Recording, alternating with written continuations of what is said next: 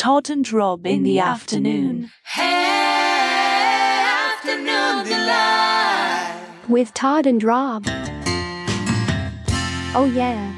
Oh, yeah, here we are. We're back live with the New Media Show after being off for NAB and quite the catastrophe that happened there with our recording. What is the deal with us trying to get a recording out of an event? Yeah, it has been a little bit of a hit and miss type of situation, hasn't it? Yeah. That was a great session. Yeah, it was. We had a really, really great session at NAB, and you walked away and the SD card was It was all hiss. Yeah, right. So did they even feed us? It doesn't look like they even fed us the right audio. And of course, with not being able to get in there and test beforehand, that's part of the challenge. Yeah, that's the real challenge, is that, really most of the sessions that were done on the same kind of track that we were doing at the NAB were not recorded. So trying to record our show was a little bit of an anomaly to their normal process. And that's usually where we run into problems, is when we're trying to do stuff by hacking the system and trying to put a Zoom recorder on it. And sometimes it works and sometimes it doesn't. Well, not only that, I came back and Monday I did my regular show and went live to get ready to go live, and Twitter shut down their creators studio. So I guess I've got to find a new way to stream on Twitter. They want you to do it on the app, not via RTMP. And looking at the the Twitter questions about it, there's a lot of pissed off people. A lot of people got the plug pulled, and they're all trying to figure out how to, and there's nary a word on what they've done. So I don't know if they've just completely shut it down. So part of Elon Musk's antics, I guess. And, I pay for a blue check mark on Geek News, and I don't think I do on New Media Show, but was one of those things where just, I guess we're done on Twitter for a stage. So now we're just going to be on Twitch, YouTube, Facebook, and live stream. So yeah, well, that's quite a few. And I was looking at Cloud Wazda today, and for some reason it won't connect to our page on Facebook. So I need to go look and see what's going on with the New Media Show page on Facebook to figure out why it won't connect either. So I don't know if they just limit the number of pages. I don't know. It's one of those things that's got me bamboozled. But guess what? 99.99% of people that listen to the show listen or watch post anyway. So it doesn't matter. Right. That's true. I'm curious if that breakage has an impact on, like a StreamYard or a Riverside or some of these folks that have API relationships with these platforms. So well, it's not API. It's RTMP. It's okay. There's no API interconnection unless they've made some other type of integration deal. But you still, I would think though, at the kind of scale that these guys are doing on these live video streaming platforms, that they may have a better connection than the only connection that we make to you. It's still a manual process. Even Facebook is the only one that authorizes you to authenticate, and it pre-fills the data in the streamers. YouTube. So like a StreamYard doesn't, or a Riverside or those kind of platforms.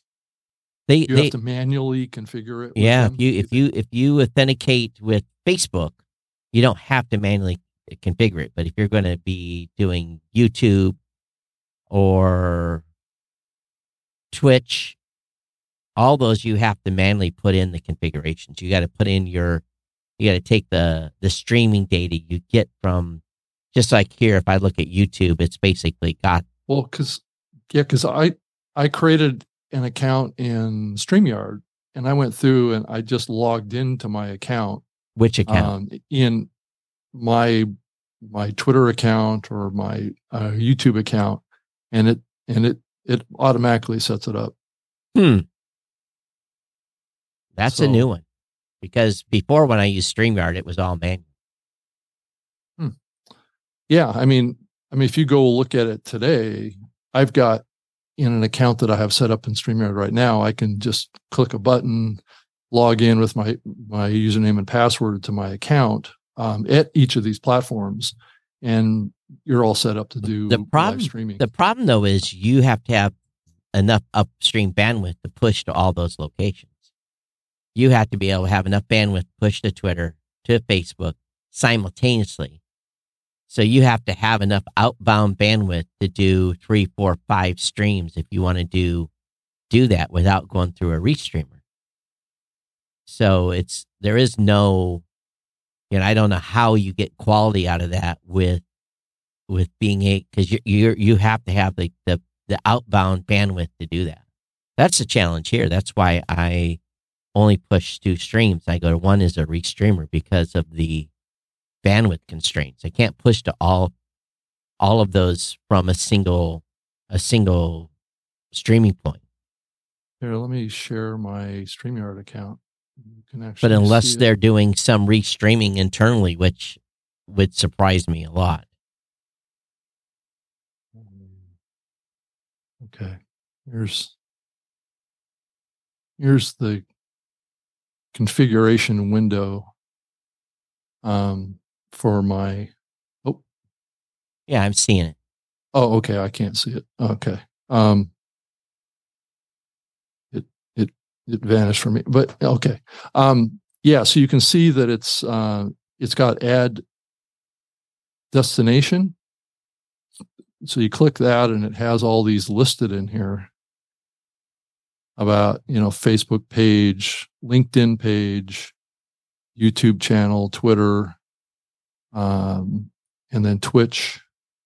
Yeah. I've got some of these already set up. Yeah, I'll have to reach out to CloudWowza and find out why they're not doing that integration like that, because I can only authenticate on Facebook on Wowza, so maybe it's time to look at a different restreaming service.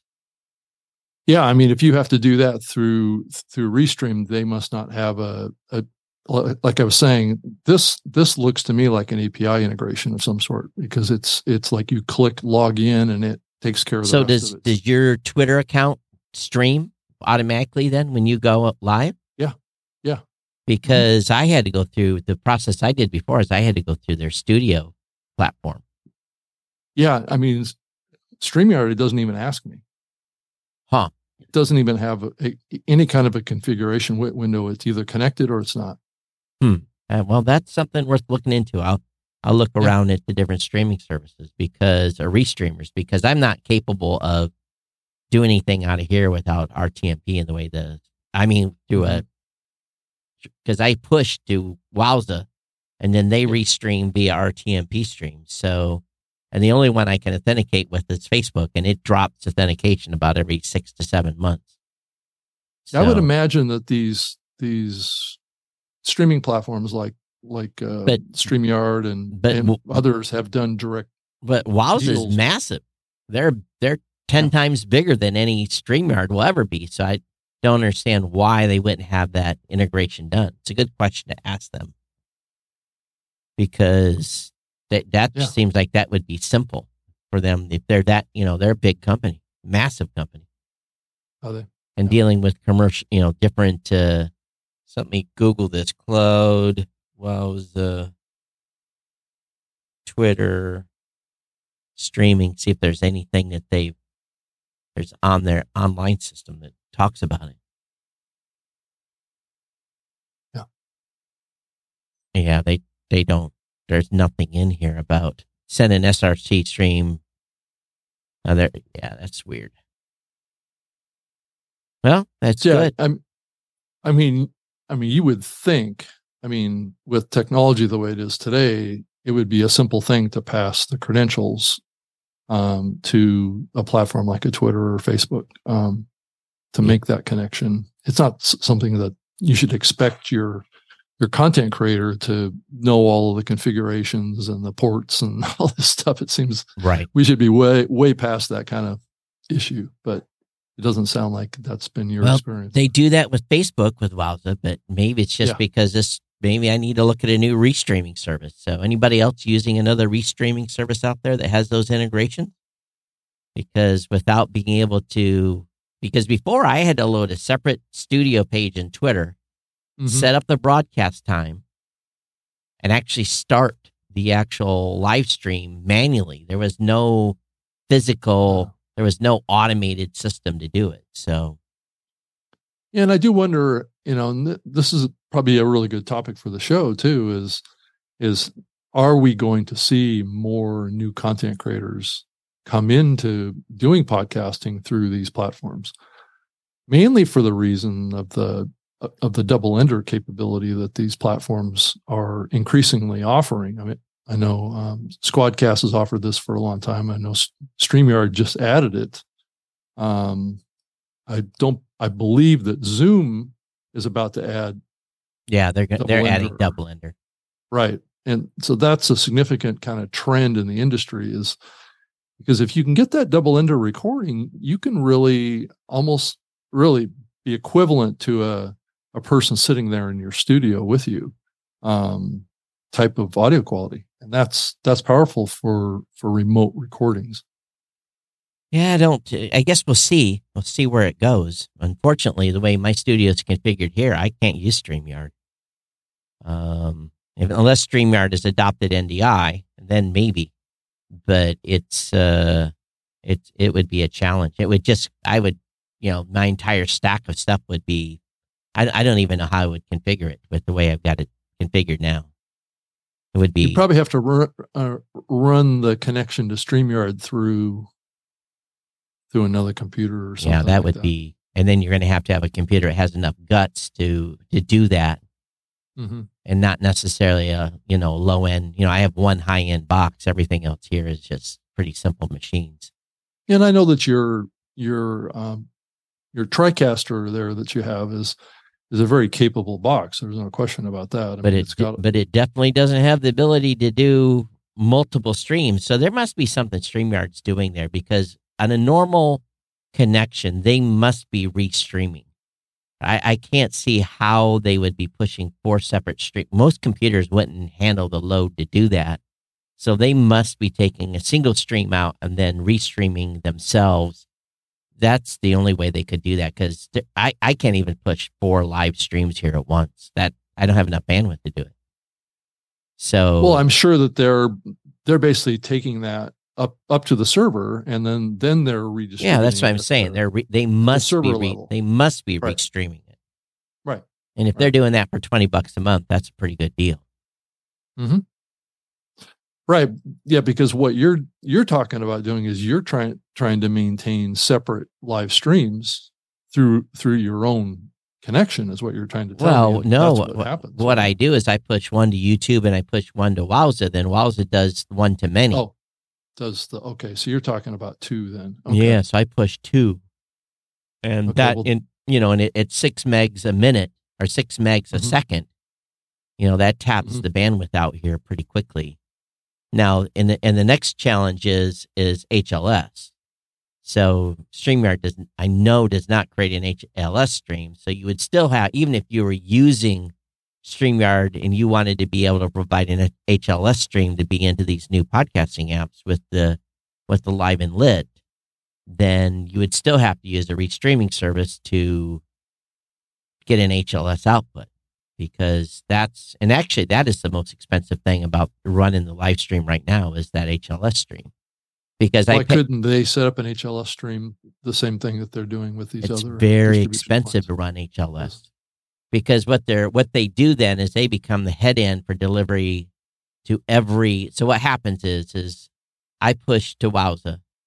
They open a single stream to Facebook, a single stream to Twitch, and then wherever else I'm doing. And then the HLS is sitting there on demand.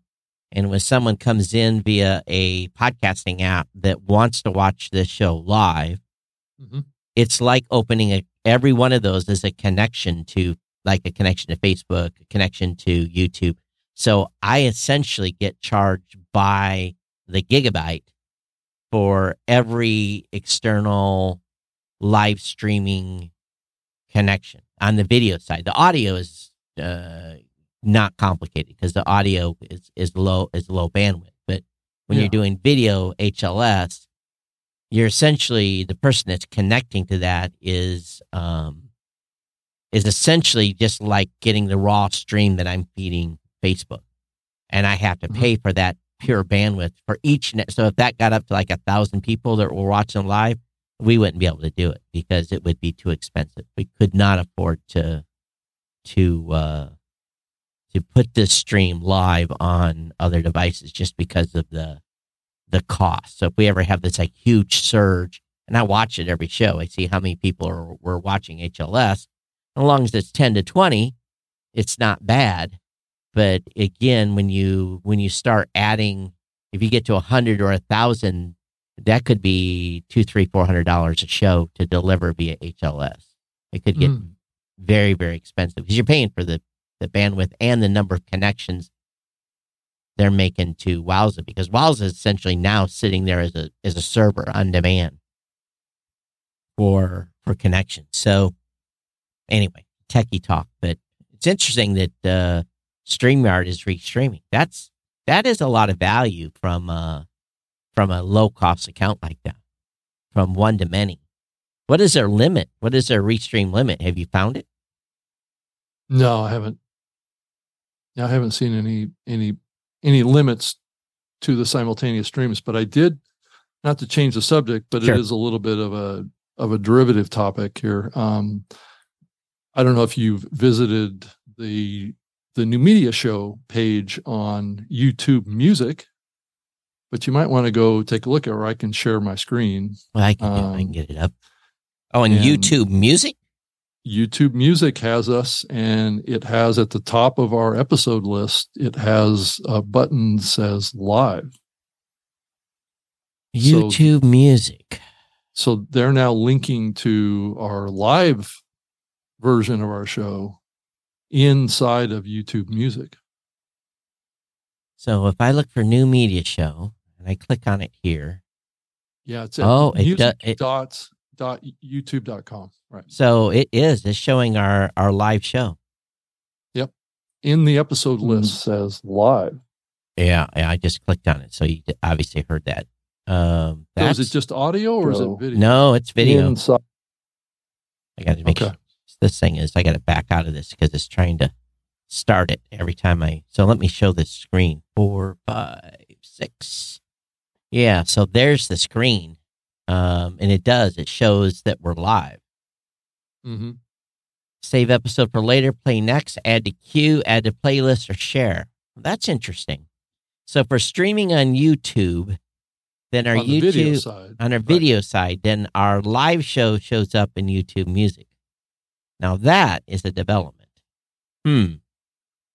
Yeah, and the actual, looks like the RSS feed that they pulled from was the audio version, because it does not say. No, they're pulling from our live stream edition. Right. It doesn't say video edition at the top of the album art. Yeah, but we haven't submitted an audio version of. We've submitted nothing to YouTube Music. They picked that up from the YouTube playlist. Because I don't have an audio version of the show on YouTube. Right. So they've scraped the APIs or whatever to come up with this link. Now, I did not see a video version of it showing up in here. So the YouTube Music folks are just pulling the audio version of our show right into YouTube Music, but they're picking up the live video. That's an interesting move by their part. Yeah, it's actually smart. I think. I would say this is the first smart thing they've done. Mm-hmm. So that's curious. But this experience is, just to let everybody know, because I know we have a lot of viewers and listeners outside of the U.S. This is U.S. only. Right. So you can't see this outside of the United States. I'm going to turn the volume down and see if I can play this and see what it looks like.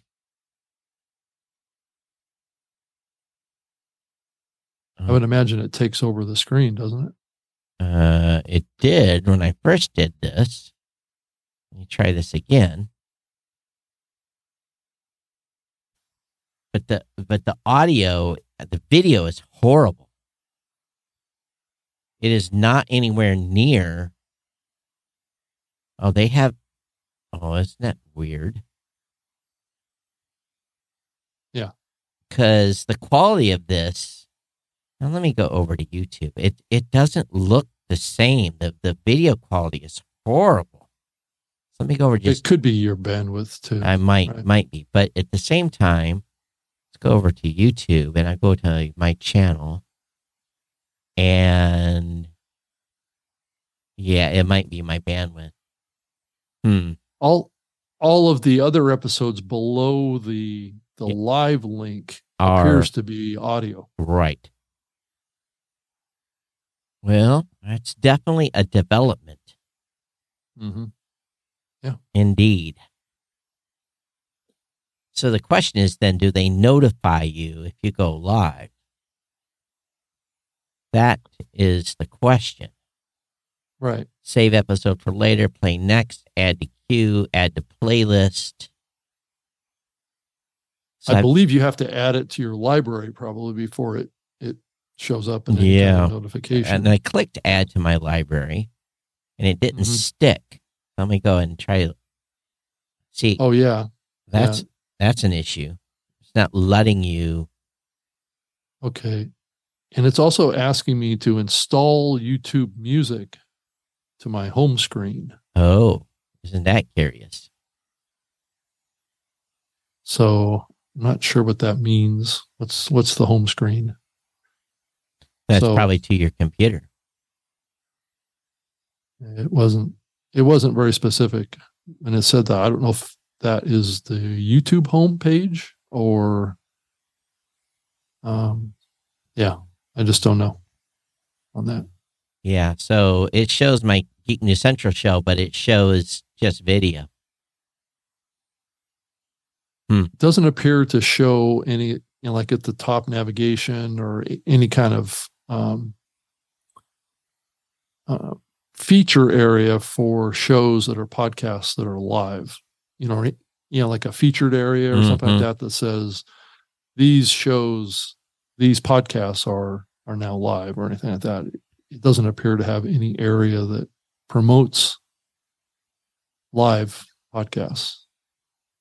Yeah, I'm looking at it. It makes you go, just a little bit. Because I'm back over on YouTube podcasts, and nothing has changed over there. Yeah, it doesn't do any prompting either on your homepage. So once you've subscribed to it, or once you've clicked the follow button, it drops it into your shows area at the very top of your YouTube Music page. Gotcha. But it doesn't change any kind of status that it displays, showing that this show is now live. It doesn't change any status. It still shows the same way. So no one outside of being on our page would actually know that we are actually doing the show live right now. Right. By the way, I want to say, I think we've got Ed and David are watching on YouTube. Thanks for checking in, saying hello. Mm-hmm. Yeah, it is curious. So I'll have to do some more investigation on this for sure. Mm-hmm. But it is interesting that they've done this integration. But it's also interesting that they've just gone ahead and added podcasts. Right. So were you? Was your Geek News in there? It's in there. So anything that's been flagged with a podcast on YouTube is now on YouTube Music. That's new. Right. I don't know when that went down, but it can be found now, which wasn't the case, before I left for NAB. So, right. Yeah, I was just trying to look up a couple of other shows. They're just launching stuff and really not saying anything. They're just doing things. Yeah, their PR strategy doesn't seem to be aligned with anything that they're doing. Hey, by the way, Eddie, if you're still watching, tell Brownie to ask his wife to check Messenger. I sent her a message. Right. So I did a search for my name, and it's interesting what comes up for that. Just to see what. So it's finding episodes, but it's being shows. fed. It's being fed from YouTube. It's not being fed from RSS. No, that's right. But it's interesting from a search perspective. It's finding episodes that I was either a guest on, Mm-hmm. or mainly that. It's not finding everything. So they didn't ingest everything, but they are definitely pulling from YouTube. Yeah. To come up with what is showing up here. So it's the shows that are showing up for me in YouTube Music are ones that have a video presence, that have video shows. I've got something there from 2015, 2 from 22, 2019. It goes back quite a ways, but of course then a lot of it shows up for my stuff too. Mm-hmm. So, well, I guess we'll see what develops here with this. I'm, again, no big rallying cry from content creators, that's for sure. And by the way, we are lit and live, and I'll turn the volume back up. So if you're watching lit or live, we are available to be boosted, and so if you want to do that, and we did have some boosts come in. We had Scott says still waiting for his stickers, 5,000 sats. Bronto Rodeo said YouTube should be part of any podcast syndication plan, but it shouldn't be the only plan. Sean. Cass Garden is now syndicating GNC to the Fediverse network, 100 sats. I think that covers it. Lysum said, note to self, how is Substack podcast features for... Oh, yeah, we covered that already. We didn't know anything about that piece. And we are having some folks that are streaming the show live today. Martin is listening via Fountain. Anonymous is listening via Podverse. And those are sats that are coming in by the minute there. So I'm going to turn that off so that it doesn't bug us every 15 seconds with the boost. So thanks for those streaming sats. But I tell you, Rob, let's talk about the NAB show a little bit. Okay. You were there for 2 days. Yeah. What was your takeaway? Well, I thought it was the show was getting back to more what I would consider to be kind of normal as far as attendance and scale. I think the last couple of years it was like, maybe half speed. So it wasn't quite as significant of an event, but this one definitely felt a little more normal. I think that event is getting back to normal, but yet at the same time, I think podcasting has kind of slipped backwards a little bit there at that event. So as far as the amount of companies that are participating from the industry and things like that, I think there was only like, besides the audio recording and microphones and all those kind of stuff, folks, like Shure and Sennheiser and Rode and those kind of folks, all those folks were there. But as far as podcasts, hosting companies and things like that, I think there was probably only like there was 3 of us. Yeah. Right. Podbean was there, and I think they had a pretty bad booth position. Libsyn was over in West, and I think Rob was quite disgruntled that he was over in West because our traffic was fantastic. The first 2 days, matter of fact, the first hour of the show made my entire show. I had 2 people from the Middle East walk up to the show and have a conversation with us, and those 2, matter of fact, I've been pretty busy here the last couple of days, but those 2 clients alone made the show from a performance standpoint. But we talked. Here's what I saw: we had people come through, educators, lots and lots of educators, meaning colleges, college radio stations, a lot of individual content creators that are thinking about doing a show or doing a show, and then obviously businesses. But I would say, and we asked, how did you find us? And 80% was, we're walking by and we saw you and we stopped. So we made a point. Again, I wasn't in a section that was necessarily audio. I had a big camera guy across from me and a wall in front of me, and really the guy next to me had a Rector set type of, scaffolding type stuff that goes on studio sets. So I went scouting and found what I consider to be one of the highest traffic areas, the Central. And when Mackenzie went to talk to them about doing the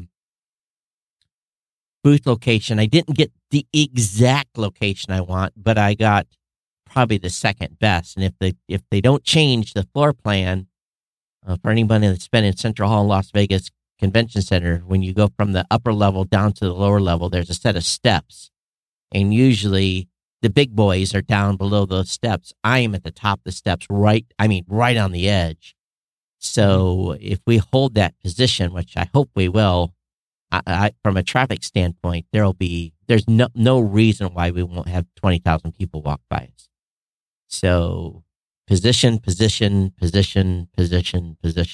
really the game there. But I agree, our session there, we had probably 50, 60 people in the room. Yeah. And it was decently attended. I mean, for a show as big as that. And as far as the way the room was, that we would have had more, but yeah. But for where the room was in the South 40. Right. Out in the West. People had to, the only reason they were there is because they purposely came. They didn't just find us. Right. That they didn't just find us. That no, it's too hard to find anything at that show, and that's one of the aspects of the NAB show that's very difficult, is that even if you know where you're looking for and you have the booth number or the meeting room number, it's very difficult to find that. Looking at a map doesn't really help you that much. You got to learn how. One of the challenges of those type of events is that they're so big that it's difficult for people to find their way, and it takes so long to move around. You're just not acclimated to reading the signboards. You got to figure out which is on the right and left hand side of the aisle, and follow those markers. Well, it's not always easy, because even on the show floors, sometimes the booth number signs are obscured by other signs that are hanging, so you can't even see them. So you can't. Like I was trying to find your booth, and it took me we saw you walking around. We saw you 2 rows over. 20 minutes trying to find you, because I couldn't see the sign that had your row number on it, because there were so many other signs. Right. So it caused me to walk around, and I wasted a lot of time trying to find something. That's why when we prepare and send out emails to people, we give them very explicit instructions of who we're by and the best way in. We give them a secret decoder ring to get to us. It's almost like it would be cool if they had some sort of a GPS location. Well, they do. The app does that. The app shows you your location. Yeah. Oh, it does? Oh, I didn't see that capability. You got to use the app. Center yourself. But most people don't load the app. They get the booth. Oh, no, I had the app. I just didn't know it worked like that. Oh, okay. So, but how good it works, I don't know. Well, that's true. Hey, John Spurlock in the Mastodon chat said, hey, the other items in the list have audio or video as well. This is just a projection of the YouTube playlist. You marked the podcast earlier over in the music app. Nothing to do with RSS feeds here. That is exactly correct, John. We know that.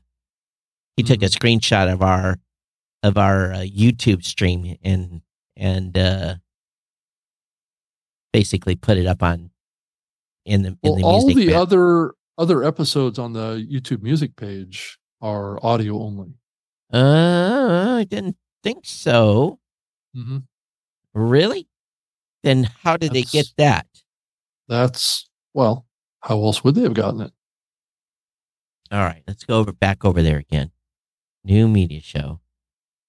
Let's load it. Oh, no. They're video. Are they? So if you click, Yeah. oh, okay. Yeah, Okay. they're video. Oh, so, that's a little perplexing to me. It's an audio product, but yet they're linking to video. Yeah. So, okay. YouTube's about video, baby. So it has nothing to do with No, RSS. there's no audio and there's no RSS implementation. They just grab it looks like at the bottom. Okay.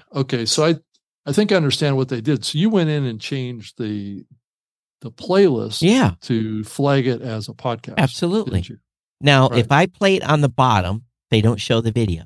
They just play the audio. If I hit the player at the very bottom of the page, it plays it as an audio podcast.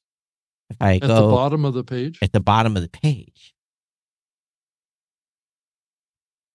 But only at the bottom of the page does it show up, does it play only as audio.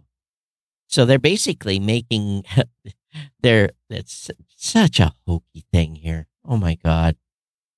So how does that work then? So if you click on the episode in the episode list. So if you click on, it doesn't start playing the video until you click on the video button. But if you click on the audio button, it'll play the audio. Down below at the bottom. Yeah, at the bottom. Okay. Yeah, I can't see the bottom of the page in your screenshot. So therein lies some interesting. Yeah. So basically, they're anyone that's doing so in the music app. I bet you it just plays as audio. They strip the video and play the audio. Yeah. So they're not looking at RSS feeds at all. Not yet. Is what that's for sure. What this is telling us right now. Yeah. And if you have, I'm sure if you have audio only over on YouTube. So I don't see any shows over there that are audio only. You? No, I haven't. I haven't. So again, and it was interesting. I was having a call. I have to be careful. I was having a call with a company that's bringing new product to market. I'll just leave it at that. A very big company is bringing a new product to market. And I was talking to that individual about how YouTube is really, obscuring the name of podcasting. I said, now, without going into who they are, and maybe a couple months I'll be able to say who they are, but I said, if you want to become in the better graces of the podcasting world as a whole, you will market that you source content from RSS. And if you decide not to cache, that it's on pass-through. No guarantee that they are going to go on pass-through. But you're talking about pass-through with YouTube? Not with YouTube. I'm talking about another big company that's bringing something to market. Oh, okay. And I said, just remember, I said, if you're doing caching, I said, there's going to be trouble.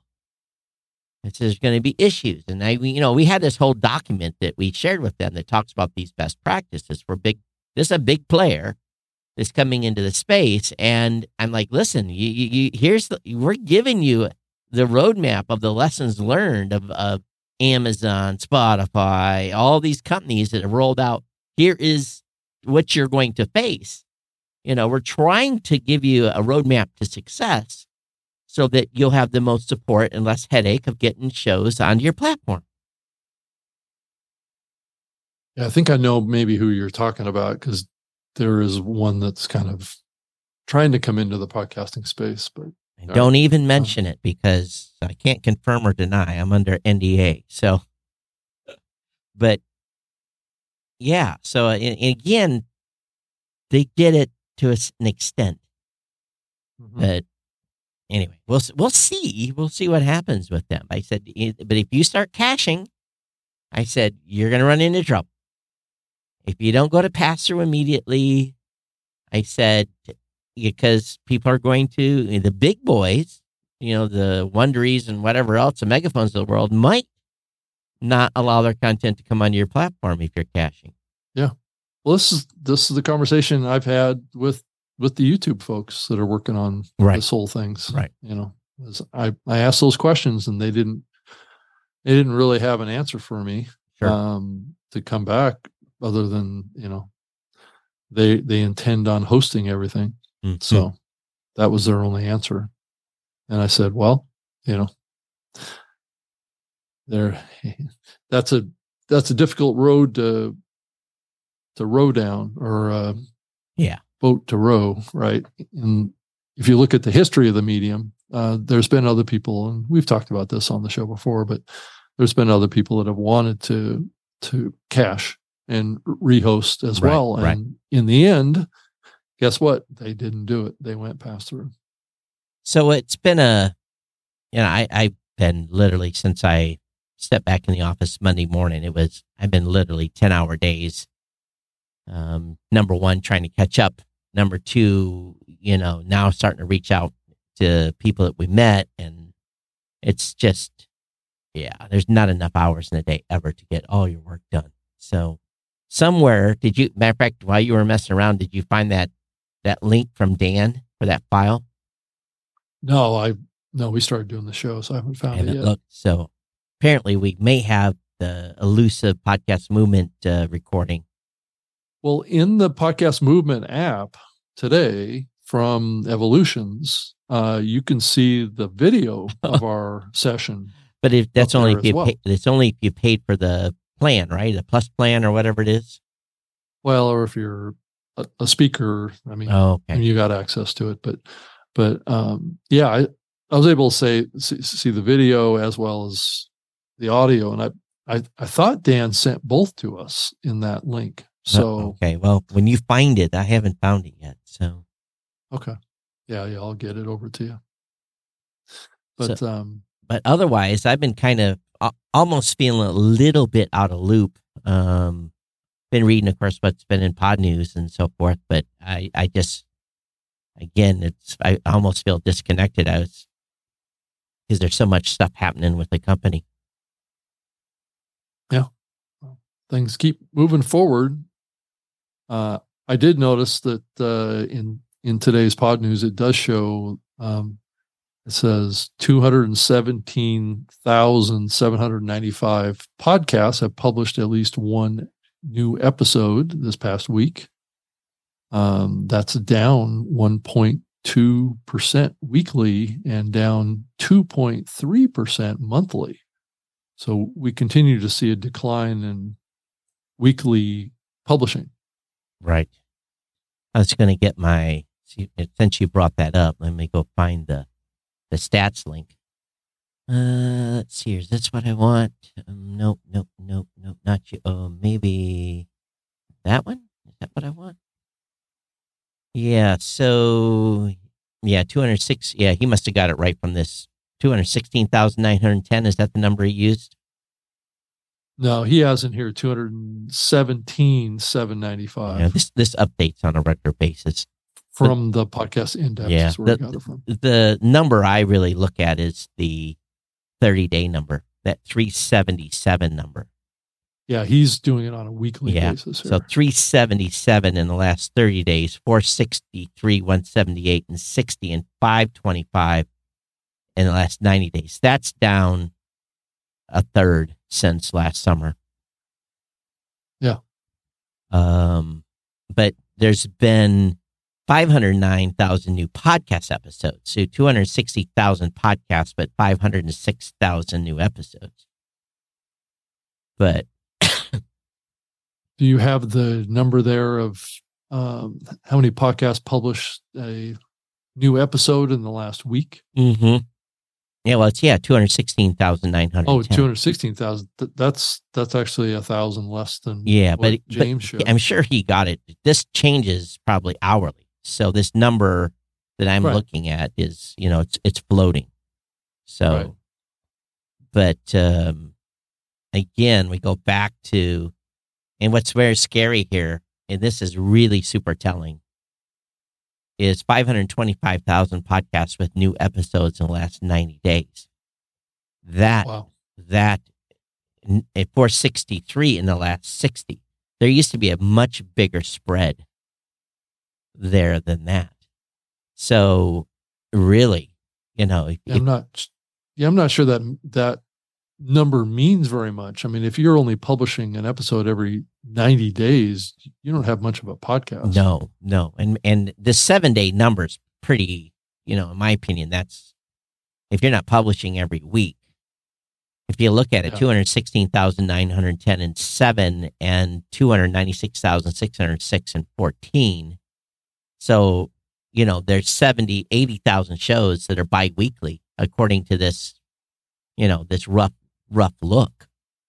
So, 210,000 are, but if, how many categories, if we really start thinking about it, if you've got 217,000 and, let's say 216,000, how many Apple categories are there? 30? Yeah, something like that. I think there's like 32 or 34. So that means there's, if you just do a straight average, that's only 7,200 shows per category that you're competing against. And some that's of those, archive shows too. Right. And some of those shows, well, no, that would be active shows. Oh, active shows. Right. Okay. So, right. But still that 7,200 is, and again, based upon the total number of, some of these shows are publishing twice a week. So if we look at the 7-day at 509,000, that's probably really more like 3,600 per category. Just in some categories, they're going to be weighted heavier than others. Here's something I heard: tech shows. They can't find enough tech shows to run ad inventory in. There is a huge demand for advertising and tech shows, and there's not enough shows to run advertising in. Are they very specific on what they consider a tech show to be? Well, they're looking for tech shows, like my Geek News Central type tech show. And then there's some that are looking for something even more narrow. Right. But still, used to be there was a plethora of tech shows. Now, advertisers are having a hard time filling inventory on tech shows. Mm-hmm. One person said to me, and he was like, "There's too many beeping business shows." That was the, kind of. I was like, "Oh, really?" And effing business shows, right? Yeah, too many of those. And right. So I thought, oh, okay. But I think still, the numbers of true crime are still relatively low. So I think those are plenty of inventory, for those shows, because there's not as many. Yeah, but I think this show is considered kind of a business show. Yeah, I would say it's kind of a business. It's a little bit of tech. Yeah. Right? And I think it's mostly, I think we have one of our categories selected as business, but. Mm-hmm. So, yeah, I think the space, is what it is. And a call that I did recently, I still say there's plenty of blood. There's blood in the water. I think we're going to see if companies don't go out of business, they're going to be on cruise control. And now is not the time. It depends on what's going to happen to the economy. There's a lot of it's already talk, being. Yeah, it's already there's a lot of talk. So we're already being seen. That's one thing we heard at NAB again and again. People were shopping for deals. They came by and they're with a specific group, and they're looking to save money. Oh, you're talking about on purchasing things? Well, on services, on podcast hosting services. So I getting a discount or something? Oh, no, I had at least probably as many as 20 folks that were hosting on a variety of platforms. So what kind of a deal can you do for me? What is your pricing? What? Yeah, so they're looking for their price shopping. Right. Absolutely. Right. And, and you lay a number out there and you're like, wow, that saves me X. And I'm like, well, we're ready to move you. And, just recently we moved about 150 show network purely because of cost. Right. So, yeah, I mean, if you're not getting that ad revenue coming in, you have to tighten the belt a little bit. They're getting the ad revenue coming in, but the challenge is they got to trim. They can't. The free money's gone. They have to show a profit.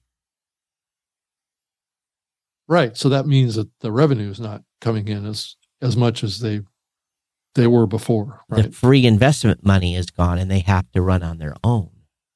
Yeah. Right. Right. So, I mean, there's inputs and outputs, and if you don't have enough inputs, then you can't have the same level of outputs on your spending. Right. Yep. So, yeah. Or if, you're expecting investment money to come, and this just happened with, there was a big article about it on one of the finance sites talking about how Twitter before was funding and buying as many as 20 startups a year and then promising cash to companies to continue their work. And that spigot was turned off. So all those folks now are scrambling. There's articles out there talking about how they call them unicorns. And I don't know what a startup is that's a unicorn. Maybe they've only gotten one round. Let me see if I can look at this. Well, a link. unicorn is a startup that is anticipated to be, to bring, 100 times return on the investor's investment, right? So it's typically a blowout success of a startup. Unicorn is a term that's used in venture capital industry to describe a startup company with a value of over $1 billion. Now, here's the problem. There's 400 unicorns that can't get any more money. That was the summary of the article was that they got to make it or they're going to break it. There is no runway. They have no round two. They are not going to get another round. Well, and also there is a resetting of expectations around investment that's happening. That's falling out of what's happening with AI right now too. Is that my God. We're probably going to see less investment in large dollar amount investment in startups. We're probably going to see 200, $500,000 kind of be the peak, and the expectation is that those companies will be able to be built with just maybe 3 people versus having a team of 25 or something like that. Well, to scale to profitability with just 3 people. But at the same time, there is, let's put it this way, into people that are not speculators. In other words, you have an investment group that is, they want to see hard numbers. They want to see you be profitable, and they, those types of risk-adverse investors that are coming in to swoop up companies or come in and provide some capital that they and basically they're not giving you a penny unless. And the discussions that I've had recently with some of those folks, I say we're scared of AI. It's too loosey-goosey right now. He says we're going to wait a year to see where things kind of fall and who's going to make it and who isn't. In that regard, it's not so much investing in AI companies. It's more utilizing AI to grow and scale whatever company that you're starting. So, and I do think that we're kind of in this gray area right now of how much of these startups are being built to utilize AI technology to enable them to scale with very small staffs. So their burn rate is much lower to reach scale, and they use AI technology to do all of their code writing and to do all of their content generation and all the stuff like that as a way to cost cut. I think that is dangerous if you're going to do that as a, if you think you're going to make it on AI, then you've because there's bits and pieces. That's what I'm calling it now. There's bits and pieces where AI is being useful. Bits and pieces. Right now, but But if you look at investors, yeah, VC yeah. investors, their expectations of the dollar amount, instead of, like an investment that would be like either $2 to $5 million investment in a startup, I think what the expectation going forward is that small team will be able to accomplish the same thing with $1 million versus and 5 or 10 million until AI starts stealing code, right? And then we end up you have lawsuits in place because you ripped off functionality, and if you put your code out there. I don't know that it's stealing code, Todd. I think the AI technology is being written to actually write code. Okay, but it is going out and looking at libraries and looking at. It's pulling. It's clearly pulling from libraries. It's pulling code. Obviously.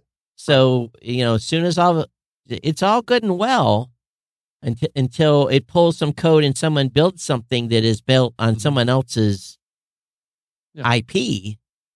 It's just like companies right now, Wikipedia and not Wikipedia, Reddit and others are saying, hey, you've trained your AIs on my content. You are now going to have to pay a traffic fee. You're going to have to pay to, they're going to go out there and go say, hey, you've built this AI model on the back of our content and given us nothing.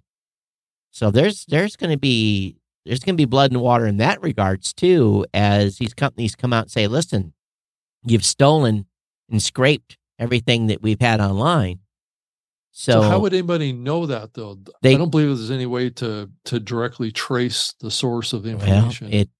All you got to do is look at the log files. Look at the log file. Yeah, look at the web log files. See what, who and what has scraped when and where. So, this is what these companies are saying now. These big companies are saying, listen, you can't do this for free.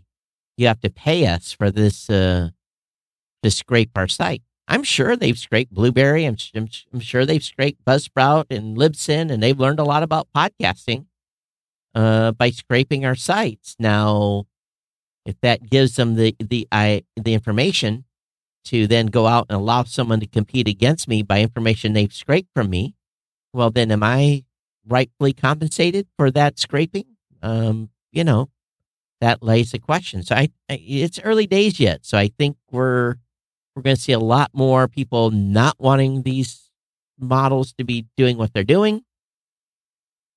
So is that going to put if you think about that, if you extend that out and you think about if companies become scared of putting out information about a particular industry in trying to educate a customer, right?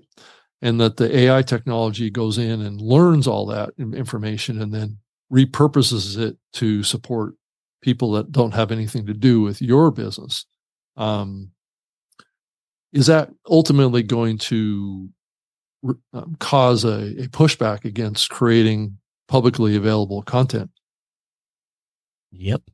Or is everything going to go behind a firewall? Yep. It's, if you think about it, I've looked at just some of the stuff I've created. We've got something that we're going to be launching in a couple of weeks. And I didn't know the first step to writing instructions on how to implement what we're launching. So I asked ChatGPT, give me installation instructions for this. And it wrote me out a great set of instructions.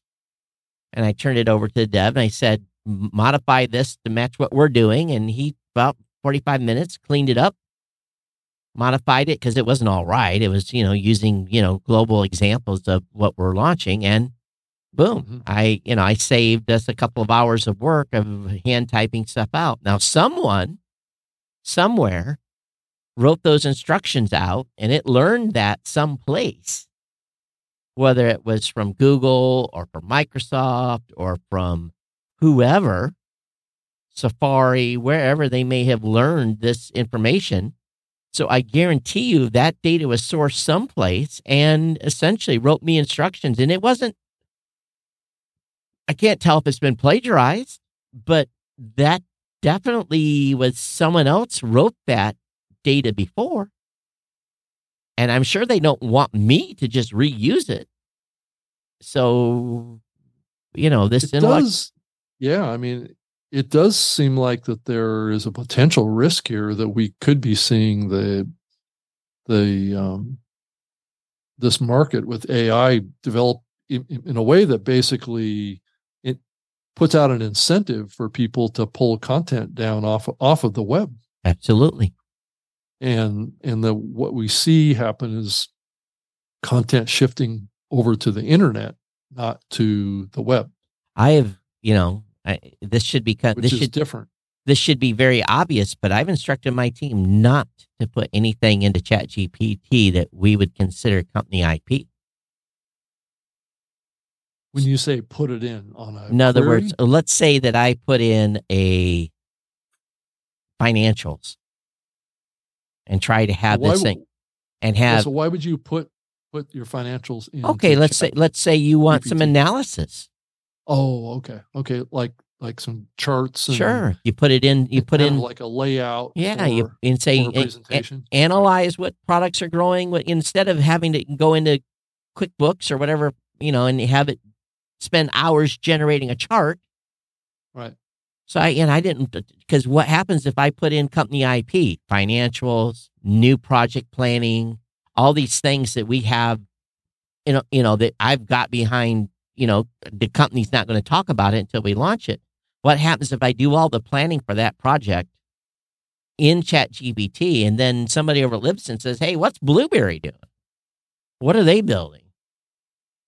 How can I be competitive against Blueberry? And all of a sudden it says, it knows that I'm building X, Y, and Z. Yeah.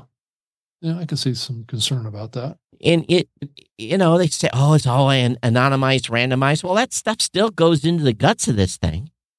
Well, if it can be identified based on a brand, then it isn't a brand, anonymous. A past. There's been a few things I've said, hey, you rewrite this. I would probably pull your brand out of any kind of query then. The thing is, it's already scraped the web. So what if I've taken a 10-year-old article and it's old? It's currently old information. I know, but let's say I take a 10-year-old article and I want to refresh that article, and I use ChatGPT to refresh. It will already have scraped that data and had a semblance of information.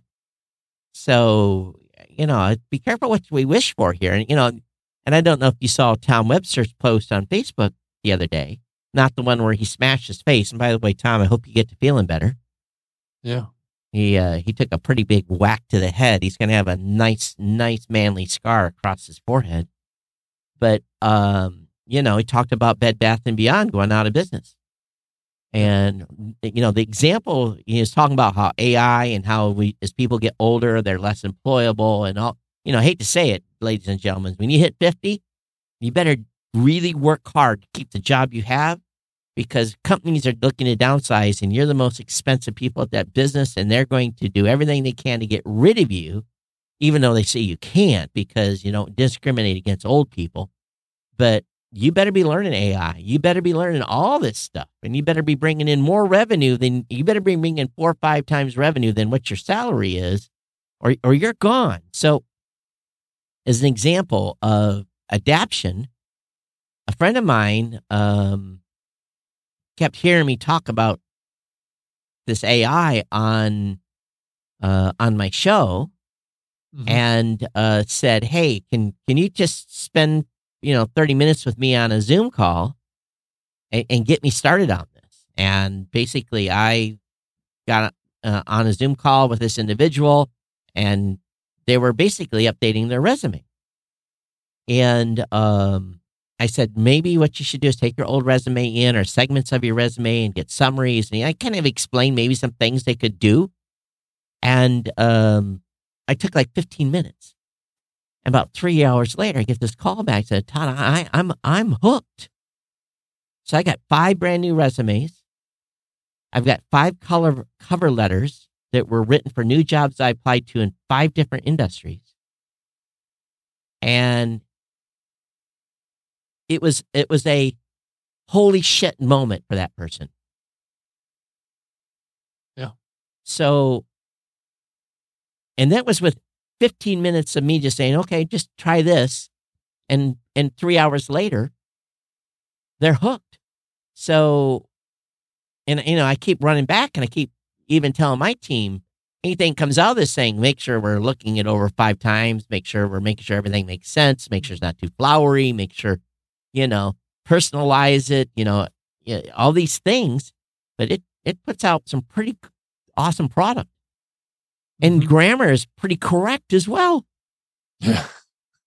There's an advantage there. It's going to put the Grammarly folks out of business ultimately, right? I'm using Grammarly less. Now, here's what I have found.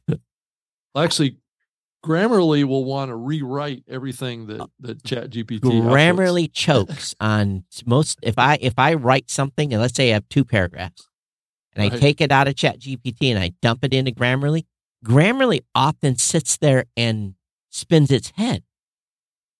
Yeah. It has a hard time, and there's something there that I don't fully get. I guess if I was a professor in college, I haven't seen that. I've seen, if I put ChatGPT output into Grammarly will go through it and just tear it apart. That's what I've seen. I've seen the opposite, where it just sits there and spins and has a hard time making any sense of it, but not always. It wants to get in there and change words, change sentence structures. Well, that's probably a good thing, because its own AI is making changes. Right. So you have battling AIs that are trying to edit your document, right? Yeah. And But I just caution people, make sure you keep the control of your source documents. You go changing things. Make sure you have that source document where it's in its pure form from before, that you can revert to. Yeah, I'm waiting for the Grammar Girl AI platform to launch here. Mignon, get on that. Yeah, I'm sure they'll have fun with it. But again, it's one of those situations where everyone that's anybody is going to be playing with this on their own. So a lot of these AI tools are going to have to become very super focused on what they do and do it very well, because otherwise they're not going to need to use those tools when ChatGPT 5 comes. Because 4 is pretty doggone good. It is. But what's coming in the next year is going to blow it away from what I hear. So this is why I'm very hesitant to actually build AI tools, because do I build something no one's going to need because they're just going to use an external tool that's much cheaper than what I can offer it as a service? Well, if you think about it, there's these big tech companies are all over this, right? Right. So you've got Google with their what's the name of that? Bard, I think is the name of their AI, and then GPT-4, and that's primarily owned by Microsoft now. So you can kind of see where, Google and Microsoft have been battling each other for years over search. Right? So, and Google kind of got caught on their heels here a little bit, but they've been working on AI for a long time, and so has Microsoft. But Microsoft, I think, got a jump on this because they bought a big stake in ChatGPT. So what we're going to see happen, and I saw the CEO from Google make a comment on this on 60 Minutes, where he was saying that they have more advanced AI tools that are in the pipeline coming, but they're a little hesitant to release them, to release those platforms, because they don't think that our society and our culture and our business environment is ready for that yet. Oh, they're ready for it, but it's going to be disruptive. Well, they wanted to put out the simpler version first, get people used to it, all this kind of stuff, and then evolve it, and then come out with greater capabilities later. But I just wonder, there's other AI platforms out there that we don't even know about that are going to change everything. And I think a lot of them are going to go into the military, for one thing, and I think a lot of them are going to be government controlled. Well, time will tell, but it wouldn't surprise me at all.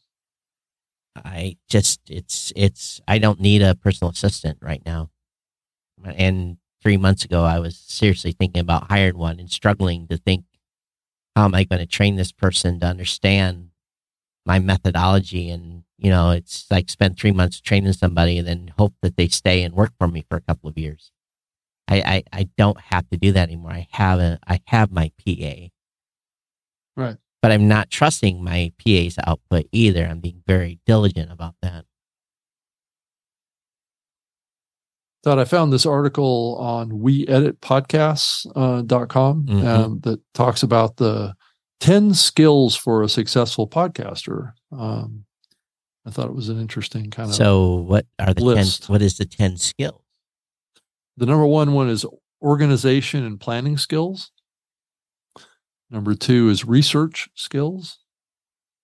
Number 3 is audio engineering skills. Storytelling skills, skills to be able to do an interview, creative marketing skills, obviously communication skills are important, and community building skills, perseverance and consistency. These are the aspects that, we can appreciate, and strong time management skills. I would agree with a lot of that. Yeah. But here's the thing. You tell a content creator he has to be, or he or she has to be all that, and their brain explodes. Well, some of these skills are not easy skills to develop. They take actual doing. Like doing interviews is not something that you're born with the ability to do. You got to dig in and maybe do 50. Yeah. And certainly storytelling skills doesn't come to everyone. David says on YouTube, every other email I receive these days is offering some AI-powered podcaster service. David, they don't send me too many of those anymore because I blast them for spamming me. So when you see something interesting, make sure you forward it to me. Or you can surface through the junk and send stuff to me. And then I think one of the big areas that there is definitely a weakness out there is audio engineering skills. That's why you follow the Todd way. You follow the Todd way. You just cut the ends and process the audio and be done. There's a lot of people that, and I think increasingly that is going to be easier with AI too. I think AI will be able to get in and do editing for people too. I think we're seeing that develop more too. And then just basic research skills is an important capability too. One thing that they didn't say in here, which I think is an important one too. Well, I guess it's covered under communication skills, but I think it's the ability to communicate clearly and to feel comfortable on a microphone or in front of a camera. Those kind of things are important. I think the more important thing is passion about the topic you're talking about. Yeah. If you have passion, and knowledge. And knowledge. That way, you don't have to do as much research. If you're an expert and you know what you're talking about, you don't have to do as much research. Though that's always a big part of any show that you do. I mean, even because you should always be learning, right? You should always be trying to pick up what's happening in the industry, just like what we do with this show. I mean, we don't always have the answers just because things are moving too fast. It goes beyond that. It's, the way the world is today, and it goes back what we talked about a little earlier. If you are just maintaining the status quo today and you're JOB, if you're just showing up and doing your thing and you're not educating yourself of what train wreck's coming, you're going to find yourself on unemployment and unemployable. Well, and a lot of what was talked about that I've been seeing increasingly is it's becoming clearer and clearer the jobs and the professions that are going to get kind of canned because of AI over the next 5 years. Middle management. It could be as much as 40% of all jobs. I could see it. Over the next 10 years, I could see it. Well, and it may happen sooner than we have any idea, too. But the problem that's going to be run into, let's just think about this for a second, is, okay, if I ask, let's say I need a marketing plan, and I ask something to write me a marketing plan, an individual to write me a marketing plan, usually that individual is going to have had some experience and will have had, the ability to have insights that maybe I wouldn't in writing a marketing plan. Mm-hmm. But if that insight and those marketing plans have been put and made available on the web, yeah, and those insights are being garnered and coalesced, and then I ask for a marketing plan for something, and I get a 5-page marketing plan that could not have been produced in 15 minutes, let alone, or it could have been, is produced in 15 minutes, let alone a month worth of work. That changes the game completely. And that's what we're talking about here, is this grind stuff that we have to do. That's where the change, it's the bits and pieces. You still have to do implementation. You still have to do all this other stuff. But it's the bits and pieces. It's that grind work that kills us all, that we dread and put off, that we don't have to work so hard at. I think, Todd, I kind of wonder a little bit as we think to the future here, if even AI is going to put at threat podcasting. I don't think so, because people are always going to want to hear original voice and original stories, and we are a long, long, long, long way from synthesized voice replacing. I don't think people are going to put up with it. Well, I just wonder if the AI becomes so knowledgeable about everything, right? That because a lot of the reason that people listen to podcasts, this is always probably a certain percentage of the reasons why they listen to podcasts, is to learn new things, right? Sure. Keep up with developments, to keep up with new perspectives on things. Now, granted, shows that are geared towards entertainment, making people laugh, giving them an emotional experience, that's kind of a different type of content that I don't know that an AI is going to be able to fully replicate at a human level.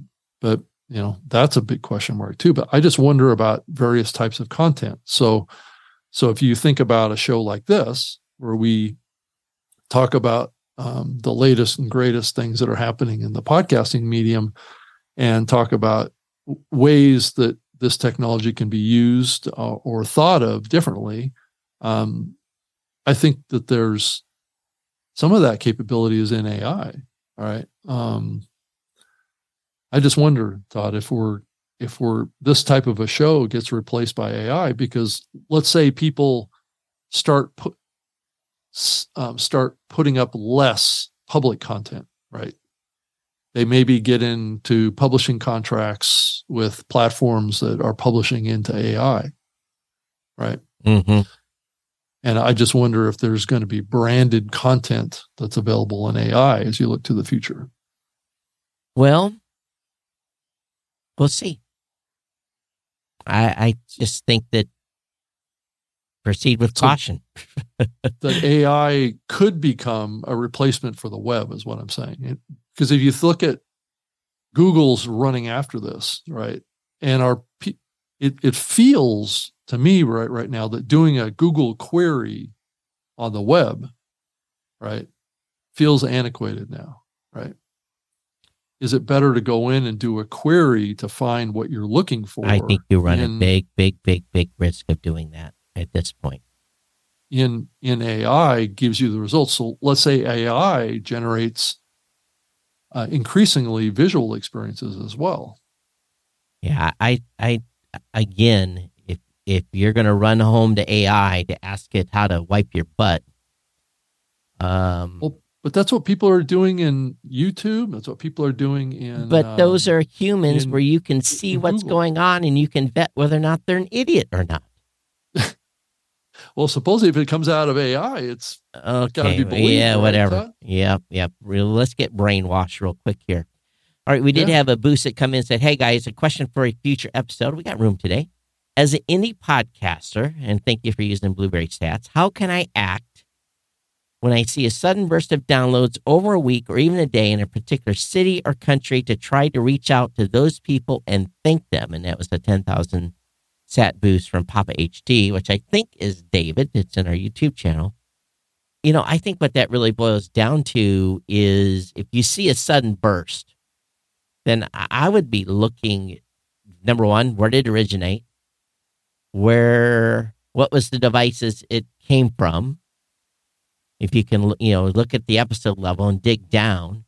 And if you can't find anything where you were linked to by Google or, you can't find some social interact, you need to ask on the show and ask, hey, who was this and why? Or was it a specific piece of content? We had about November, we had one episode on this show that went really, really big and like 50,000 downloads. And I attested it to something I had in the show notes. And I know that probably 35,000 of those probably didn't list more than a few seconds, but they came to the site because of a certain keyword that was in the article related to talking about this show or are you talking about YouTube this show. I was talking about this show. Yeah. Okay. But it was, there was a certain thing that happened in the world that was basically that page ranked up real high just for a few days. And people landed on that page and probably clicked play. And it probably within the hour and a half of the content, this stuff was buried. It was something to do with Elon. So, we talked about Elon on the show. Yeah, 100%. It was before, and something that was in the show notes caused a surge of traffic just to that episode. So I kind of waved that off as those weren't new listeners; those were people that were kind of passing through. So you'll see that once in a while where you get a burst of traffic, and this is where your web stats come into play. Go into your web stats and go into Google Analytics if you have it tied to your show, and then go dig in and see, okay, that time frame, where did that web traffic, was it a result of web traffic? And then, of course, Google hides what keywords were, but you can then go look at the page they landed on and kind of deduce and look at that timeline and see what caused that to happen. Martin sent us 2222, said, hey, you have 4 ducks in a row. I'll send an email about the stickers. Well, a lot of people are bugging me about stickers. Got to get those stickers out. Oh. I thought I was going to give you some stickers, Rob, and make you the administrative control of sticker distribution.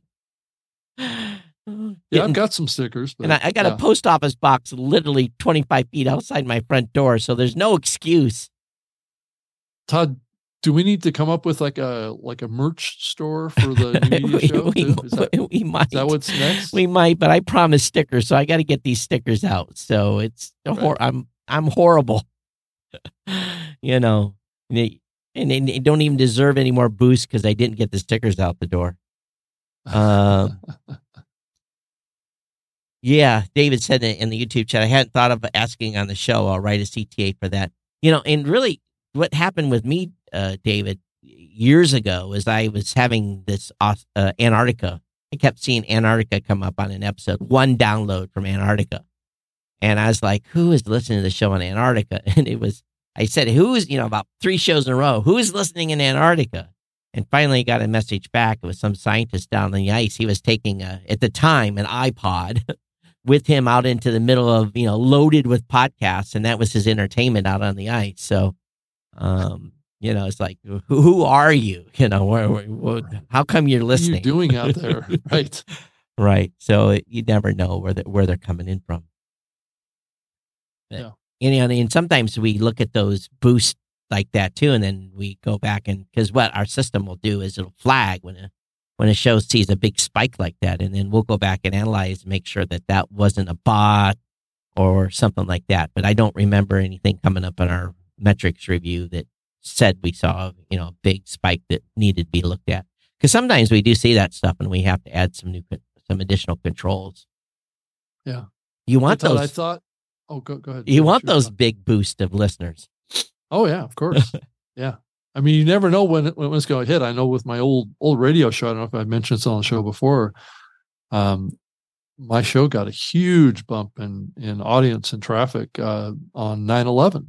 Oh, of all things, right? When the planes crashed into the World Trade Center, that day was the biggest day for my radio show that I had in its whole existence. What was the reason that? Why did it bounce like that so much?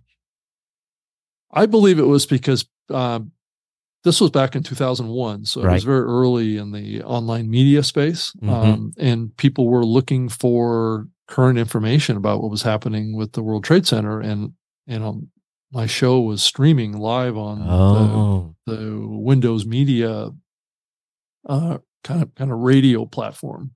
So it wasn't a live show, but it looked like it was live, and so people would click in that, and I got a lot of listeners off of the streams back in those days. So here's some here's some numerology for you. One thing we found in the Satoshi Boost game, and this was just posted by Sir Ted Farrell about boost amounts to Podcasting 2.0. He's tracking it since from over a year. 222, 333, 10,000, 1,000, 5,000, 33333, 22, 22, 22,222, 1,111, 54321, 6969, 1337, 777, 1776, 8008, and 2112 were all most popular boost amounts being sent to, I believe, probably to shows that he was looking at. So anyway, so the numerology lives in the Satoshi boosting world. Hey, Todd, is there any way, I think with the time that we have left here, which is like a minute, but just kind of briefly tell our audience, what's the easiest way to sign up and participate in value for value with the Satoshis? Where should they go? What's the first thing they should do? And then what's the second? As a listener, go over to podcastapps.com. That's the first thing. Okay.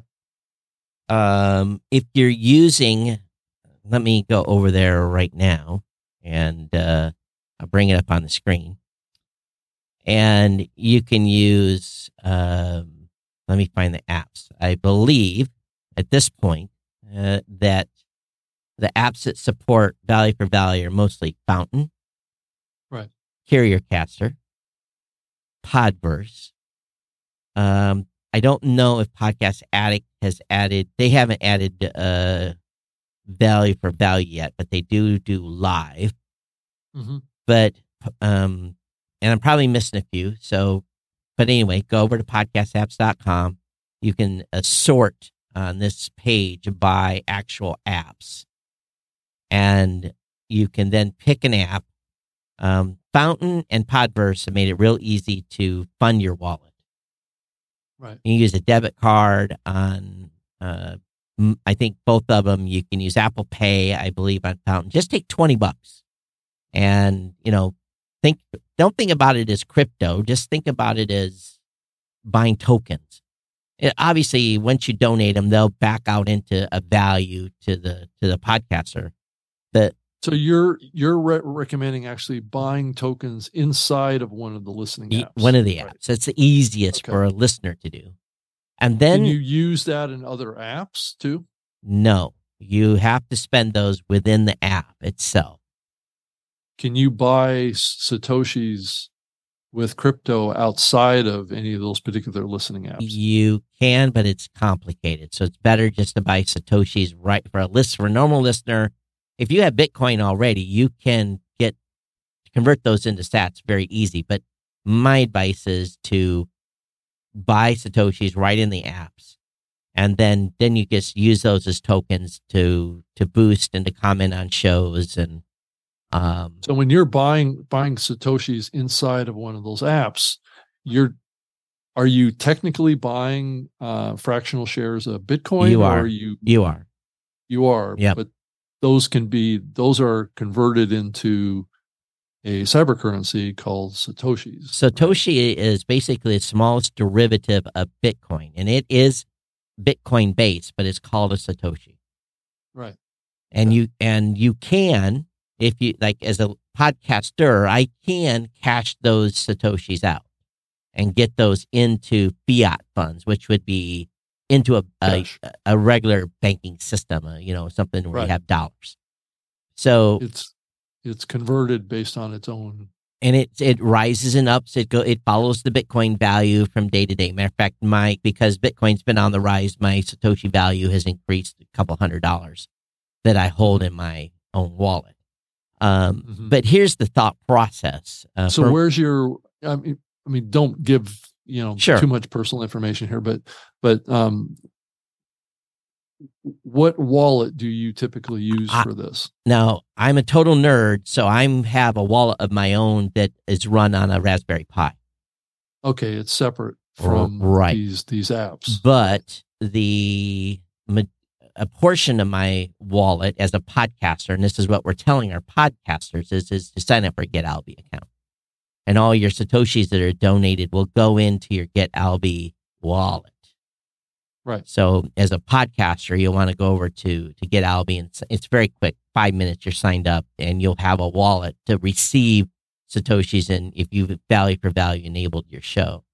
But as a listener, the donation piece is really simple. If you're listening along in Fountain or Podverse or CarrierCaster, and you thought, holy crap, what they said was fantastic, that's added value to what my day, then you can send us 1,000 Satoshis. And when you send us 1,000 Satoshis, it's just 25 cents. So that's sending a Satoshi is done, let's say, sending us they call it a boost. They called it a boost. A boost, right. Right. If you send it to the show, like sending to us, they would do that through like the Fountain listening app. That's right. But so if they send it to us, then we need to link up somehow to have it go into our Alby wallet, right? So what happens is, because we have, as soon as you get your Alby wallet, Rob, I can put in our value for value system a split. I put in a 50% split so that you'll get 50% of the donation. It'll go 50 to me, 50% to you. Right. Also, because I want to support the ecosystem. Okay, so what will happen is how this works for everybody, and why this is important is Fountain will take a fee for the delivery. Now, if you send me 1,000 sats, I'm going to get 1,000 sats. Actually, a little less because I've already set up splits. If I have no splits, I'll get if you send me 1,000, I'll get 1,000. But Fountain may take 3, 4, 5, 10 Satoshis as a fee and that's how they in the podcast index. I have a 1% split going to the podcast index because the way Blueberry implemented, where we've implemented a 3% fee. So really, everyone in the ecosystem gets paid. That's the key to this too. You're not only supporting the podcaster, you're supporting the entire ecosystem of the app, and those and now there's starting to be services that are set up that you can say, okay, I'm using the Saturn application. I can send them 1% of the donations. And again, you as a podcaster, you can designate percentages of your donations going to basically to support the ecosystem. So in your Alby wallet, can I send Satoshis to, let's say, the New Media Show or some other podcast through that platform? You as a podcaster, if you, I think you can, but it's complicated. So you have to know how to do it. You have to know my address. Maybe it isn't complicated. My address. I can't transfer Satoshis from my Alby wallet into Fountain? Yes, you can. You can. Yeah, you can fund. Okay, so if I listen in Fountain, but yet I have an Alby wallet, I should be able to connect those together to be able to to fund and again to pay a show. Well, the best thing really, again, and I'm on their website right now. Mm-hmm. So in my Fountain account right now, I have 937,000 sats. So that's probably about $250 is probably what that equates to, I think. So I can send, actually I need to have a browse. So really what I do okay. So again, we don't want to get too complicated on the podcaster side. I have a wallet set up to be able to take money, a true wallet on an app that I send money to, that then I can send stuff out. So again, so it says send there as well as receive. Yeah, right? but on the send, you have to use either the browser extension or you need a mobile app like Zeus or Blue Wallet, which are traditional.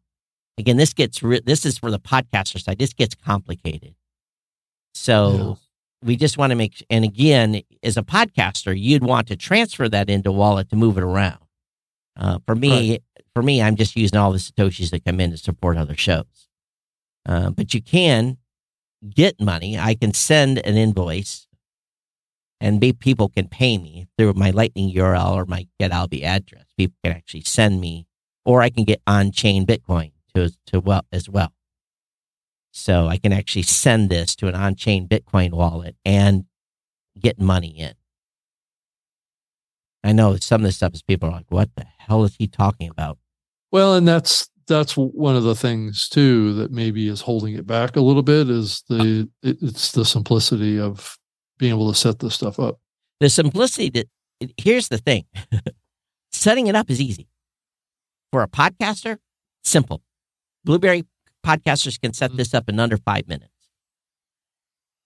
A listener can literally set this up under 5 minutes and fund their wallet.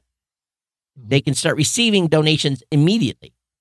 The complicated piece comes in is when you want, as a podcaster, to move that money into fiat funds. And there's a little bit more rigmarole you have to go through. And those things are improving day by day to be able to do that. Does Alby enable you to convert to fiat funds? I don't think so at this time. So you would have to transfer that to a wallet. To like a cold wallet or right. something like that. Yep. And then exchange it for Bitcoin. Because there's an exchange.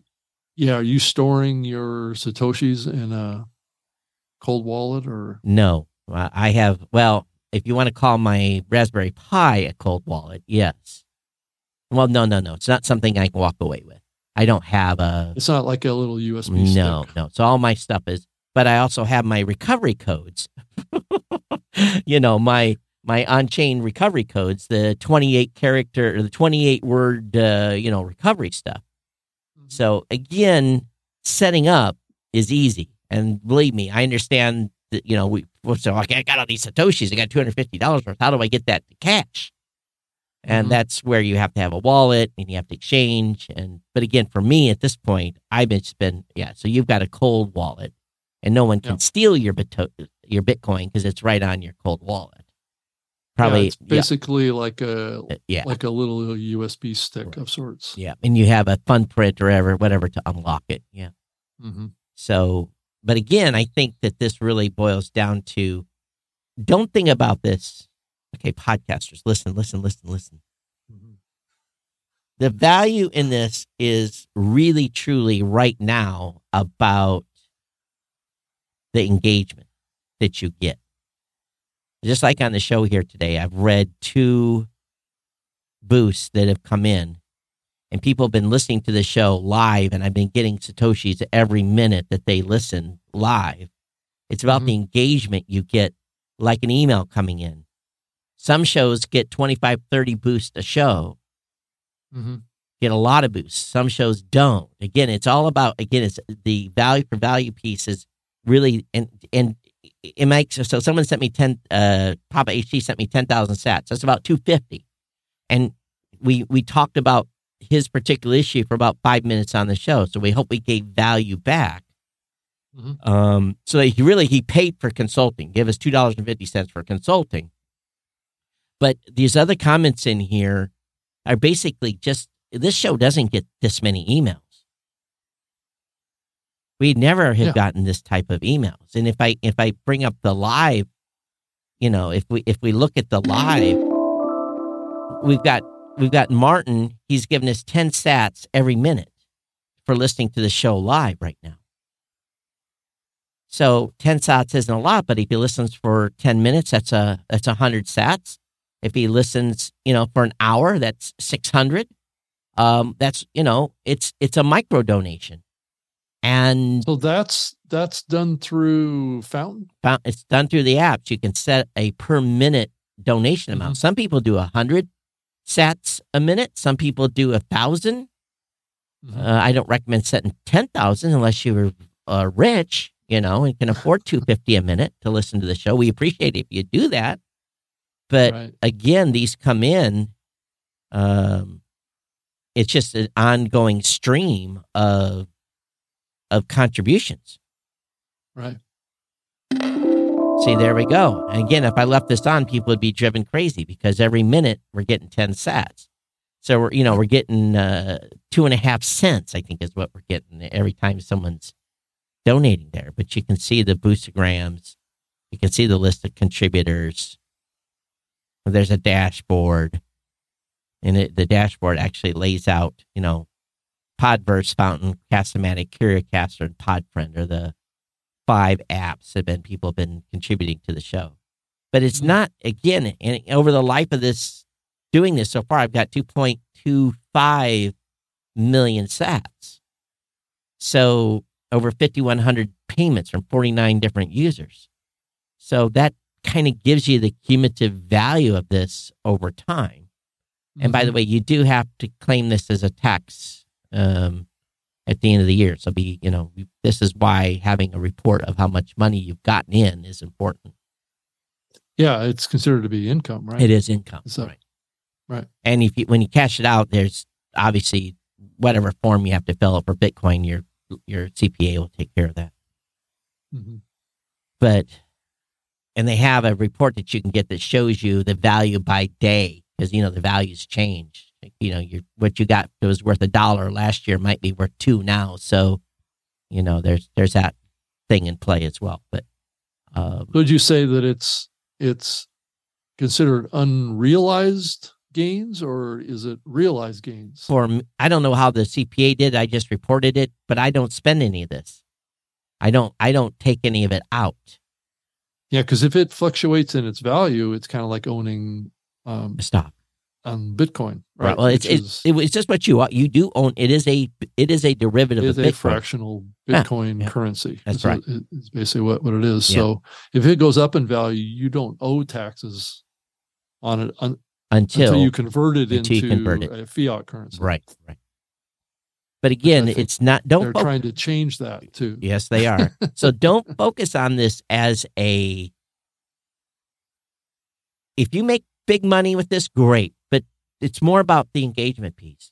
It's more about the thrill that someone's listening, either live or on demand, and sending you a comment right from the app that they're listening on. This is the crucial point about this. Is you might only get $2 in donations in a week, but who cares if you got 10 comments that come in? That's the value to you as a content creator. That's wow, someone's listening and giving me input, even though they're bugging me, say, where's my stickers at? This is the piece to this that makes it interesting. So don't focus on the money. Yeah, as a listener, they're going to have to power their wallet with $20. But at a quarter a time, you can do a lot of donations. You can give a lot of feedback to a show on $20. Todd, do we know, is there any shows that are paying Satoshis out to listeners as a rewards program? Well, that's what Podfriend is about. That's what Sam Sethi's doing. Yeah. So if you go over and use Podfriend, I can fund to pay listeners. Actually, some people on Fountain, you earn money on Fountain too. So if you listen to shows, I believe on Fountain, you earn money just by listening. It's not a lot. But on Podfriend, no. It's the opposite. You pay to listen. as a listener. It's kind of a Right. unique concept. Yeah, but there's nobody that's paying listeners to listen. Fountain is. Fountain is. But Okay. I don't. And if I got it wrong, Fountain, I'm sorry. But if it's not a lot. I Yeah. use the app mostly to send boost. Yeah, because then that would be equivalent to like a frequent flyer miles program or something like that. Right. Yeah. And some of my listeners send me just the stuff that they get in earnings on the apps versus putting their own money in too. Mm-hmm. And as at some point there, I'll be able to go over and like, I could reward someone for listening. As a podcaster, I can do the opposite. I can make it a value for them to just listen and be able to earn by listening. Whereas Podfriend, they want you to, it's basically get in the mode of you as a listener supporting a show and paying to listen, which is a unique, Right. very, that's flipping the model on its head. Yeah. So anyway, we're way late. We are. We're long-winded today. Yeah, David Todd. says the listen peaks feel so good, but getting to say thanks would be so much better. That's true. And we all want to know where people are listening from, and we want to engage with them. So again, this is a slow uphill climb. There was a certain individual at Podcast Movement that was not, NAB, that was not happy about Podcasting 2.0 and was not happy about the Podcast Standards Project. So there's not everyone is on board with this. I think that reasoning was just because of adoption. Right. Yeah. So, all right. Well, we are long. And we need to be gone. By the way, Rob, let me double check the calendar here. I have a hard commitment next Wednesday. I cannot do the show on Wednesday, but I can do the show another day if we want to move it to another day. But tomorrow, next Wednesday, the 3rd, is impossible for me. So let me know if you'd rather go on the 4th or the 2nd, and we'll see where I can fit it in. Probably on the 4th might be the better. All right. Better choice. Let's see here. Look at the 4th. Yeah, I'm double checking do it on the my 4th, calendar on Thursday. here. Hang on, let me look. So on Thursday the 4th. Yeah, I can do Thursday the 4th at our normal time. Okay. Yeah. Let's just do that then. All right. Everyone, thanks for being here. Thanks for being part of our little family of podcast listeners. And again, go over to podcastapps.com, join the experiment. And then again, the companies that are involved in this are listed that have enabled this. I think there's 6 or 7 now. So you'll be able to, hopefully your host will be participating. If they are not, Blueberry would be happy to migrate you. And Rob, you and I need to do a sit down and a walk through too. So let's get that on the calendar. Yep. But, all right, everybody. Thanks. And Rob and I are talking about some things. We're going to have a meeting about the show. So yes. Ways that we can improve the show and things like that if it's possible and if it's practical too. So, yep. All right. Everyone be safe. We'll see you next time. Everybody right. Take care. Bye-bye. Okay. Bye, everybody. I better not show them that screen. Let's try this one. Okay.